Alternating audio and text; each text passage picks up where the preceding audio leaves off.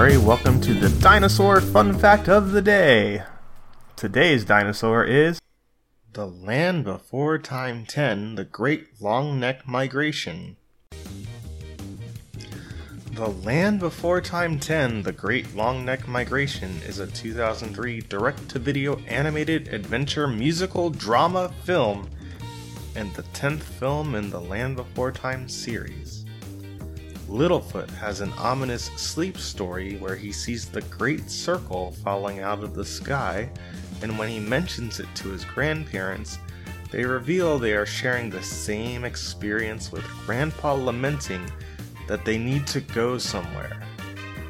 Led only by their instinct, they leave the next day. Out of curiosity, Sarah, Spike, Ducky, and Petrie follow them.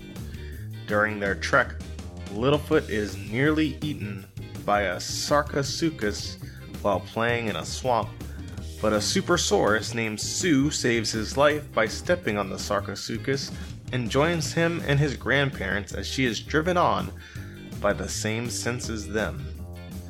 The group is soon joined by dozens of other longnecks feeling the same instincts. Meanwhile, Littlefoot's friends are attacked by the Sarcosuchus in the same swamp as before, but they manage to escape. Afterwards, they sleep next to a large boulder, which the next morning turns out to be a sleeping Sharptooth, which wakes up and chases them. They escape into a small cave and meet Pat, an elderly Apatosaurus. Littlefoot's herd reaches a large crater where hundreds of longnecks have gathered. There, he meets his father, Braun, for the first time. After being separated from his mate in an earthshake, he has become guardian to a young Brachiosaurus, Shorty, who becomes jealous of Littlefoot taking all of his father's attention. Meanwhile, Pat shares to Littlefoot's friends that the longnecks are being driven by a tradition involving a solar eclipse, which was taken as a sign that the sun will be sent crashing down into the earth by the night circle. Every solar eclipse, longnecks from all around the world gather in one location to stretch their necks up and catch the sun so they can propel it back up into the sky. Soon after, Pat steps into a pool of lava, which scalds his foot, but he is still able to move as they escape the lava field.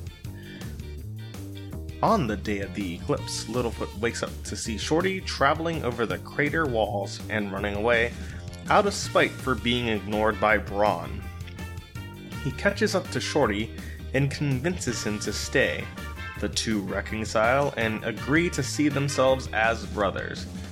Moments later, as Littlefoot reunites with his friends, a second Sharptooth appears and attacks the group. Pat defends the children but is slowed down by his burnt foot.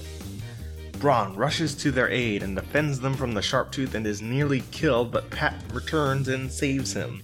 Soon they both manage to overpower and temporarily knock out the Sharptooth, only for it to be joined by a third Sharptooth, along with the gray Sharptooth from the swamp earlier, just as it regains consciousness. Littlefoot's grandparents assist in the fight as well and defeat the green Sharptooth. Braun fights the brown Sharptooth again while Pat fights the gray one. As soon as all three Sharpteeth are defeated, the eclipse begins, and the sudden darkness scares away the Sharpteeth towards the end. Littlefoot, his grandparents Braun, Shorty, Sue, and Pat take their place among the other longnecks who have all gathered on top of the crater walls. They succeed in catching the sun, and everyone rejoices as the eclipse ends. With their mission completed, the different longneck herds depart on their separate ways. Sue departs with an Ultrasaurus. Littlefoot's friends ask Pat to come live with them in the Great Valley, which he accepts. Littlefoot is initially hesitant in leaving Braun, as he is the leader of a migratory herd, but he eventually realizes that he belongs in the Great Valley as well. Accepting this, Braun leaves with Shorty and his herd, promising to keep in touch with Littlefoot and visit him. Littlefoot returns to the valley with his friends, grandparents, and Pat.